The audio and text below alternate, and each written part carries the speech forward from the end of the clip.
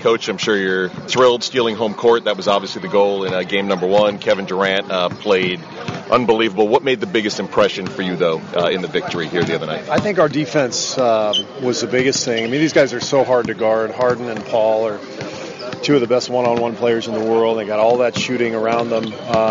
And I thought we just stayed with it. You have to accept that they're going to score, but you just have to make it as hard as possible. And I thought our perimeter defense on the ISO stuff was good between Draymond and Kevin and Andre and Kevon Looney coming in. We did a good job. We stayed solid, and then our talent took over. KD was just tremendous, and Steph, it's interesting, a lot of talk about, well, Steph didn't have a Steph game. How many coaches you think would take this line from a point guard? 8 for 15, 18 points, 8 assists, 6 rebounds, and 1 turnover. I'll take that every game. And the scary part is how much better he probably feels he could be coming into tonight's game. And he's capable of playing better, but we don't need 40 points from Steph. We need solid. And so I told Steph that yesterday. As long as he's out here taking care of the ball and just distributing and doing his thing, we can win that way too. But we all know there's going to be a game where he breaks through and makes 5 or 6 threes. Speaking of defense, and you mentioned Kevon Looney, the numbers I saw, you went to him when Andre got in foul trouble early on. 21 isolations. We saw so many at the top against Harden and Paul.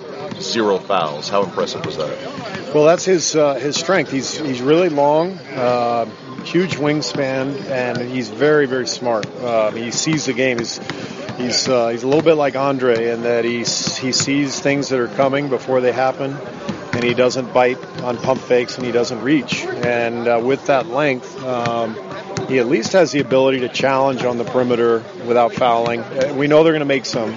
We know he's going to get beaten some, but again, just trying to make it difficult. And I thought he did a good job of that. You were probably thrilled with the bench, too. You had indicated to us before Game 1 Nick Young was going to get a shot, and you cited his numbers against Houston. He's now 16 for 24 three-pointers against the Rockets this year. Just a good matchup? I think so. It's a little bit maybe like a baseball player who, sees a pitcher that for whatever reason he sees the ball well or whatever, and there's been open looks for Nick against this team all year. And one thing I love about Nick is he is fearless. He never thinks about the repercussions of missing or losing. He just plays. He just goes out there and lines it up and lets it fly, and that's what we need. I thought he was great in Game 1.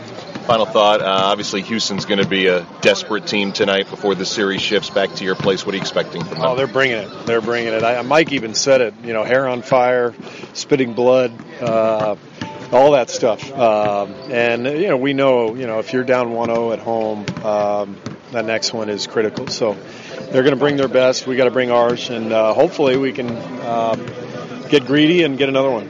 Appreciate your time, Coach. Thanks.